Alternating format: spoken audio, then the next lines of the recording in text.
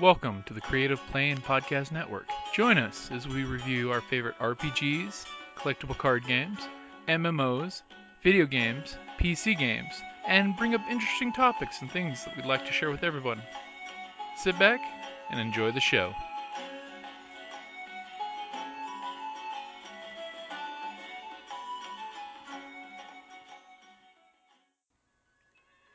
Hi, this is Kelly, aka Trixie from Ragnarok and Roll, a Scion to Ragnarok story, and Tilda Wimblewick from D&D Journey of the 5th Edition. First off, I would just like to say thank you to everyone for listening to our varied adventures, as well as for rating us on iTunes and rpgpodcast.com. If you haven't rated us yet, we would greatly appreciate it if you could. And if you're looking for more ways to support our efforts, we are now on Patreon, a great site where you can help us continue making more podcasts, as well as some special surprises for our patrons. If you can, please look us up at www.patreon.com/cppn. Every little bit helps. And again, thank you for listening. Hey guys, welcome back to Hashtag RPG A Day 2017. Now in its fourth year, this August we're again asking tabletop role players everywhere to tweet, blog, YouTube, Instagram, Tumblr, and Facebook their Hashtag RPG A Day answers to celebrate everything cool, memorable, and amazing about our awesome freaking hobby. August the 17th, this is a great question. Which RPG have you owned the longest but not played? That's a sad fact. You know, it's when you buy that RPG and it just sits on your shelf. It is a horrible, sad fact, and I'm one of those, bookophiles that never gives up a book, by the way. I mean, if I buy a book and read it, it ends up on my shelf or loaned out to friends temporarily until it comes back to me. So this one, I actually had to go look at my bookshelf to get a double check on that. What is the oldest one on the shelf, but yet I haven't played? And here's one that's going to send some of you guys back to memory, and some of you guys are going to go, I've never heard of this. EverQuest the RPG. A while back, there was an MMO way before World of Warcraft called EverQuest that literally had the most amazing adaptation of Dungeons & Dragons ever. I mean, literally, it admitted it stole verbatim. I mean, it had all your standard classes, the monk. Except one thing I did love in EverQuest is you had evil races that were playable. So you had your drow, and you had your trolls and your ogres. And the thing was, each of the societies had an amazing faction system where if you were playing a dark elf, you would die most of the time going to any of the human or good race cities because you were kill on sight. So, after that game came out for a while, they actually made a role-playing game based on 3.5 D&D, kind of based on 3.0, but it was just at the cusp of when 3.0 and 3.5 came about, that had a really, really fantastic adaptation of EverQuest to a game. I mean, it even had a perfectly working system of the different classes. So I bought that one, of course, thinking, oh my god, this is the best thing ever, because, we used to play ridiculous amounts of EverQuest. We literally had LAN parties back when folks did LAN parties. Spend the weekend over at my friends gaming because their internet connection was great. And, well, this was back when I was on dial-up, to give you an idea how long ago it was. It's like half my life ago, I think.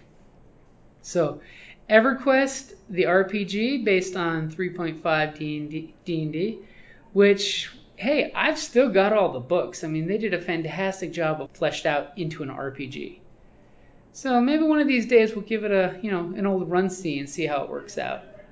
Because, they really did do a good job of balancing that game back in the day.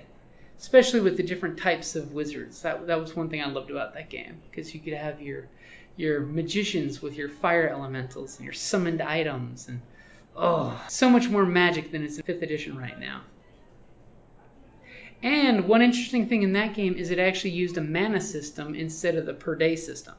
It had metrics to break it down so you could play per day spells, or you could play mana, but I was always a huge fan, thanks to playing Rifts and Palladium, of having the mana system.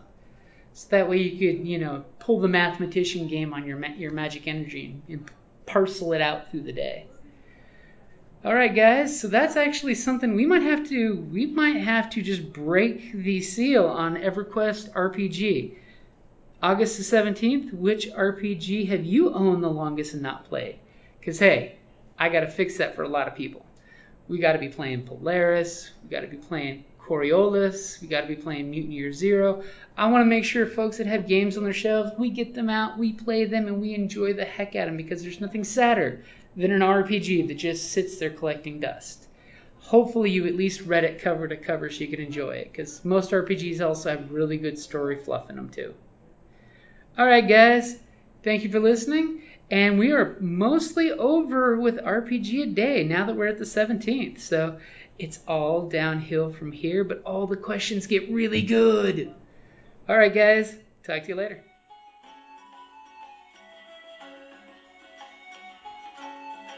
Thank you for listening to the Creative Play and Podcast Network, and feel free to enjoy our other shows such as D&D Journey of the 5th Edition and Scion Ragnarok and Roll, a Scion hero to Ragnarok story.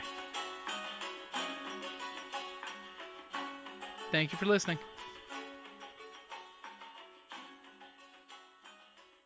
Hey guys, I got a quick question for you guys. Would you be more interested in listening to a Mutant Year Zero game, where you guys are playing mutants and the apocalypse and, crazy things are happening?